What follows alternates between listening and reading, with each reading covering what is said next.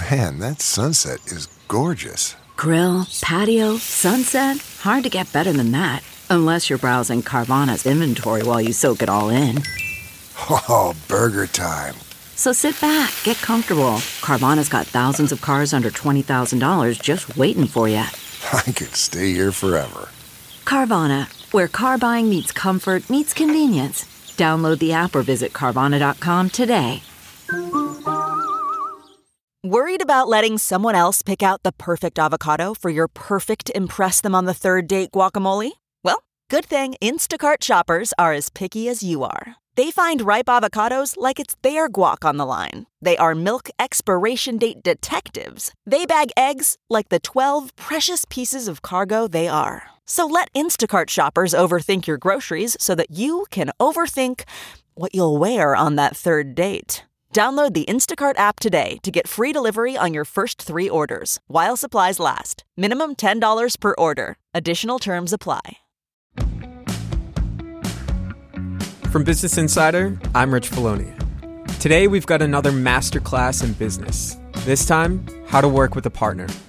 When you align yourself with somebody, you gotta believe in the same thing. And knowing your strengths and your weaknesses is incredibly important. Trust each other in an implicit way. One of the most popular cliches about business partnerships is that they're like marriages. That might sound corny, but it's true. Like in a marriage, you'll get to know your partner better than anyone else, including all their quirks and gross habits. You'll find ways that you complement each other. You'll also find ways that you clash. Building your business is like building a family. You'll share joyous occasions, and you'll have fights that threaten to tear everything apart. But when you agree to a partnership, you're deciding to go through all of this, the good and the bad, together. Because you believe that it's better for both of you than going it alone. This week on This Is Success, we're revisiting some of our favorite stories about business partnerships and how our guests have made them work. We're starting with Lyft president John Zimmer, who co-founded the ride-sharing company with Logan Green. He told Business Insider's U.S. editor-in-chief Allison Chantel that their relationship began suddenly and by chance. But Zimmer could tell that their shared enthusiasm for the project was worth taking a risk. In 2007, I was on Facebook one night, and Logan Green, my co-founder, who I didn't know at the time, posted on a mutual friend's Facebook page that he was launching a website called Zimride. And what I came to realize is that he named Zimride after a trip he took to Zimbabwe, where he saw people sharing rides out of necessity, which happens in many developing countries. And he had built it himself and was obsessed with providing an alternative to car ownership. And I reached out to our mutual friend and I said, how well do you know Logan and why the hell did he call his company Zimride? And so reached out through the mutual friend. Logan flew to New York and we met each other, and this was 10 years ago, and we started working together. How does that happen? You find someone who eventually becomes your co-founder, who you've never met, you live on opposite coasts. This is like long distance dating to the extreme. Plus, you've got this other full-time, I would assume, demanding job at Lehman. Yeah, I wasn't sleeping much. I bet. I was really excited, but I just was way more passionate about working on Zimride and felt like that was really important to be doing. And so I decided I was going to leave after my 2-year analyst program. I was told that I was crazy to leave a sure thing like Lehman Brothers for a silly carpool startup. And again, Lehman wasn't around 3 months later. And then I used Zimride to carpool across the country to meet Logan, and we both moved to Silicon Valley. Wow. And you guys just hit it off, and you're like, I could do this with you. This could be great. Yeah, I mean, at that point, it was a side project. And so it felt like a school project where there was a lot of interest, passion, and we had a big vision, but we didn't know what it was going to be. And so we just wanted to see it work. We wanted to see if we could flip a student population at a university. We were mostly focused on college campuses, and make the majority carpool to get home for spring break. That was the main challenge, and that's what we were trying to solve. So we moved to Palo Alto and Menlo Park. For the first 3 years, we didn't take a salary. And so 3 years, no salary. Yeah. Good thing you saved a lot of money. Yeah, so it was helpful that I'd saved some money, and we basically lived in an apartment that was also our office. We called it the Apartfist. And actually, I slept on the couch for at least 6 months before upgrading to my best friend's parents' house. Nice. Which was a major upgrade. Got a full bed. And then not until my now wife came out and said, this is ridiculous. Like, we need a little bit of space. So then moved out of that situation. Next, we've got Harry's co-founder and co-CEO, Jeff Rader. He and his business partner, Andy Katz-Mayfield, have grown Harry's from a shaving startup into a full-fledged company with millions of customers. Before that, Rader helped start eyeglasses brand Warby Parker, which also had co-CEOs, as well as 4 co-founders. His experience making that work taught him partners have to clearly define their responsibilities and not let their egos get in the way. So, I mean, I think having co-founders and co-CEOs in a company is great. If you feel like you've got a great relationship with that other person and your skills complement each other well. When you're starting a company early on, you've got so many things you've got to do. I mean, there's all these different functional buckets, and then there's 100 items under each of those that you have to think about. Just to ship product, you have to find a distribution partner. You have to negotiate the right rates. You have to figure out the right protocols and processes. And so there's just way too much for any one person to do. You've got to build a team that can help. And if you want to be excellent in a lot of those things early on, having amazing people who can, I think, drive different pieces of that is really valuable. And I think, it was helpful for us to be able to kind of divide and conquer in that way, trust each other in an implicit way that we were going to execute well on our individual pieces, and then obviously align on the areas of intersection on sort of the general vision for the business. So how would the co-CEO model be different from, say, one of you being a CEO and one being the COO? I think, for us, we always felt like we were equal partners in this business. That's how we structured the business economically. That's how we structured our sort of engagements with the team. It's us doing this together. And so we felt like creating unnecessary hierarchy would just complicate that dynamic. And it's always been that dynamic. Andy and I kind of joke that we finish each other's sentences. We've known each other for 15 years. We spent so much time together. And that sometimes our emails should just be Jeff and Andy at Harrys.com. It's Jeff at Harrys or Andy at Harrys. Like your grandparents have an email, whatever. Like a shared email, yeah. Yeah. And so, we feel like it is a partnership, and that, our titles just reflect that partnership. We're also not precious about titles. Like, I've never been like, I'm this title, that title. If you have equal footing, has there ever been moments where you've butt heads? I mean, I think there are times when we disagree, but I think we have a tremendous amount of mutual respect for each other. And so our disagreements are never personal. It's always just sort of objective, like what is the right answer to this specific question? And then we usually use logic and reasoning to sort of solve it. And the other thing that we've done a lot is if we have really hard problems that we're not sure of, we talk a lot about the fact that there's not always necessarily a right answer. And so what we then oftentimes do is just get amazing advisors around us and present those questions as a unified front together. Say, listen, we're thinking about this. We're actually not sure. Here are the benefits. Here are the drawbacks. Can you just help us think through this? And I think oftentimes their input is really valuable into our decision-making process as well. So it sounds like the way that you guys have figured it out is a matter of like setting aside your egos and just letting someone choose. I think that's right. I think we respected each other's perspectives and ability to sort of drive our parts of the business together. When it came to strategy, where are we taking the company? What do we want to build in the long term? I think that's where we spent more time together. And I think, one of the things that we always talk about is that strategy is what you don't do as opposed to what you decide to do, because we have all these opportunities. And so for us, it was about thinking about, okay, what are the things that we really want to do and the things that we're not sure about? And then getting input from our team and board and advisors and other people at the right points in time to help us where those answers may not be as clear. Jeff Rader's work family is metaphorical. But for Allie Webb, the line between work family and real family isn't so clear-cut. Allie Webb started Blow Dry Salon Dry Bar with her husband Cameron Webb, who's a designer, and her brother Michael Landau, who's a marketer.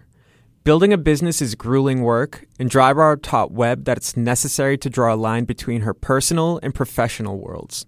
I think when you run and own and operate your own business, it's really hard to draw that line between personal and business. And, and we're always all talking about the business. Like, it's just like, the fabric of our lives, really. And so, and there's definitely been fights and disagreements, but I think that we all, again, I think it goes back to that level of respect we have for each other, that we trust and that there's like an innate trust that's there. And I think you don't always have to be just with your family and a partnership just with your family to have that, but having somebody that you really trust that feels like family is crucial. Is there a moment that you could point to either in the early days or even as it was scaling, where one of those were it was maybe threatening a personal relationship, but you figured it out? Yeah. I mean, in the very early days, I was kind of the conduit between Cameron and Michael, and I would be like sending Cameron, or I would send Michael something that Cameron had designed and been like, hey, what do you think of this? And then Michael would be like, well, I don't really like blah, blah, blah, blah. And then I'd say, well, Michael doesn't like this. And then Cameron would be like, what the fuck? Like, why doesn't he like that? That's so stupid. And I would be like, I don't know. I'm just like the in-between here. And it was a bad place to be. And finally, I mean, it sounds so simple in retrospect, but finally I was like, you guys just talk to each other. I don't want to be in the middle of this anymore. Like, and then once they did that, and they were already like, he's my brother-in-law. Like they were already like, they were already like family and friends, but it kind of forced them to like stop using me as this like go-between of like this back and forth, because that's never a good idea for them to talk directly. There was like a much greater level. I mean, they're not technically related, so there was like a little more respect, I guess, between them versus just saying whatever they wanted to me because I was like the sister and the wife. So that was a lesson we learned really early. And then what happened, it was kind of magical because Cameron's such a great designer and marketer, and my brother is such an amazing marketer. So when the two of them would get together and talk about things, like it would get even better. So it was like a blessing, to get them to actually talk to one another versus talking through me, which was not a good idea. I think that's why the partnership staying works so in different well. lanes. Yeah, I mean, having strengths and knowing your strengths and your weaknesses and what you're good at and what you're not, I think is incredibly important for any business, no matter what it is. Just how Drybar is built on this premise of doing one thing and doing it really well. It's like I think I have a lot of different skill sets, but I think my main kind of skill and best and highest use with this brand is like making sure the hair looks and feels a certain way, the training of the hair, the customer service, like how the shops run. Like that's all my stuff, and that's the stuff I know and understand. Michael is dealing with like finding leases and negotiating terms and all the shit I hate. And Cameron, I didn't really understand branding until we started building Drybar, and Cameron was so adamant about like everything being yellow. Like I always tell the story, like our first Valentine's Day, the shop was open. I wanted to bring in pink flowers because it's Valentine's Day, and Valentine's Day it's pink and red. And he was like, no, the flowers have to be yellow. It'd go against branding. Yeah, you can't like everything has to be yellow and gray and white. And so I slowly but surely like really learned that from him. And I learned so much from my brother about figuring out spaces and learning how to raise money and all those things. So we've all taught each other so much about each other's areas, but there is still that level of respect of like, this is what you do, this is what I do. And so we divide and conquer. Eddie Liu is the founder of GOAT. That stands for Greatest of All Time. It's one of the most popular high-end sneaker stores in the world. Liu and his co-founder Daishin Sugano have teamed up on projects before, but GOAT is their first real success. They had to figure out how to work together and how to translate their brotherly dynamic into an effective business strategy. Every night after work, we would just talk about like what we could build on the side, what we could do, how to create a new business. It wasn't a startup back then. It was just, let's create a new business while we're young. And so... Why? What do you think drove you to say that? I don't know, besides the fact that, we always wanted more for some reason. I mean, Daishin and I quit cold turkey on the same day in 2007, and we were just like, let's just quit and figure it out. Much to the chagrin of our parents. My dad was very happy I had a Lehman Brothers job. But we just didn't feel like it was right. We wanted to try something while we were young, so we just quit and started to do stuff. Do you think that you and Daishin would have quit your jobs cold turkey had you guys not had these conversations? Would you have done it on your own if he had not been in your life? I think having a co-founder you can trust is so important. I mean, you hear all the time where it's really hard to start a startup by yourself, and I've seen it through the years. And believe me, Daishin and I have worked through our issues. We're an old married couple now, but in the beginning, we've had physical fights. We've thrown each other to the ground.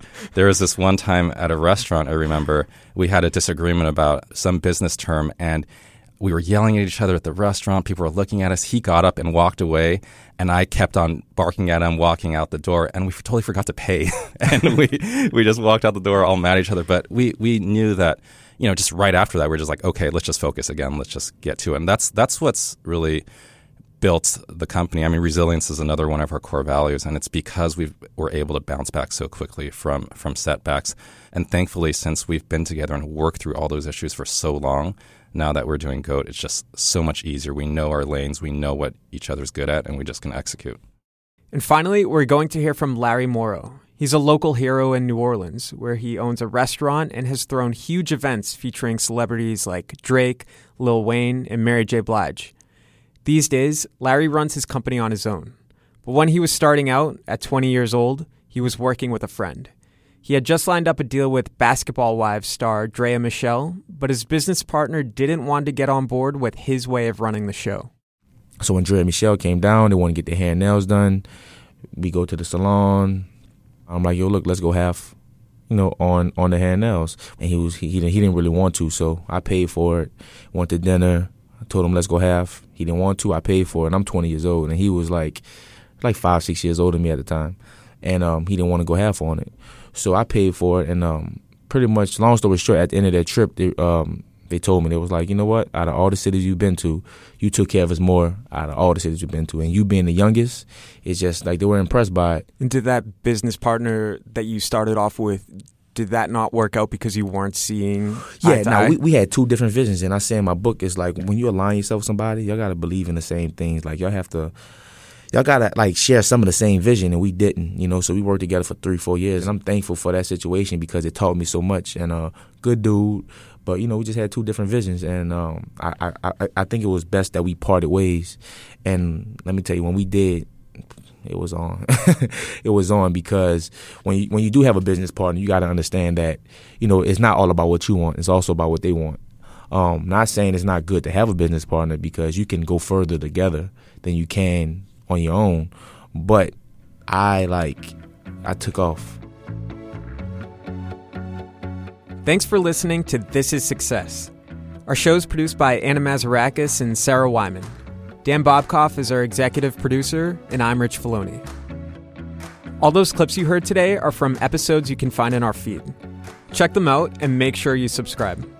While you're there, we'd also appreciate it if you could leave us a rating and a review. Both really help new people find the show. We'll be back next week with Daily Beast CEO Heather Dietrich. Before she got a formal job offer at Gawker, she had to do a week-long tryout. The only problem? She already had a full-time job. I very intrepidly went into my boss's office at Hearst and decided I was going to ask him, can I try out another job for a week? And if it doesn't work out, can I come back and have this job still? Yeah, a really outrageous thing to ask. This Is Success is a production of Insider Audio. Look around. You can find cars like these on AutoTrader, like that car riding your tail. Or if you're tailgating right now, all those cars doubling as kitchens and living rooms are on AutoTrader too. Are you working out and listening to this ad at the same time? Well, multitasking pro, cars like the ones in the gym parking lot are for sale on AutoTrader. New cars, used cars, electric cars, maybe even flying cars. Okay, no flying cars, but as soon as they get invented, they'll be on AutoTrader. Just you wait. AutoTrader.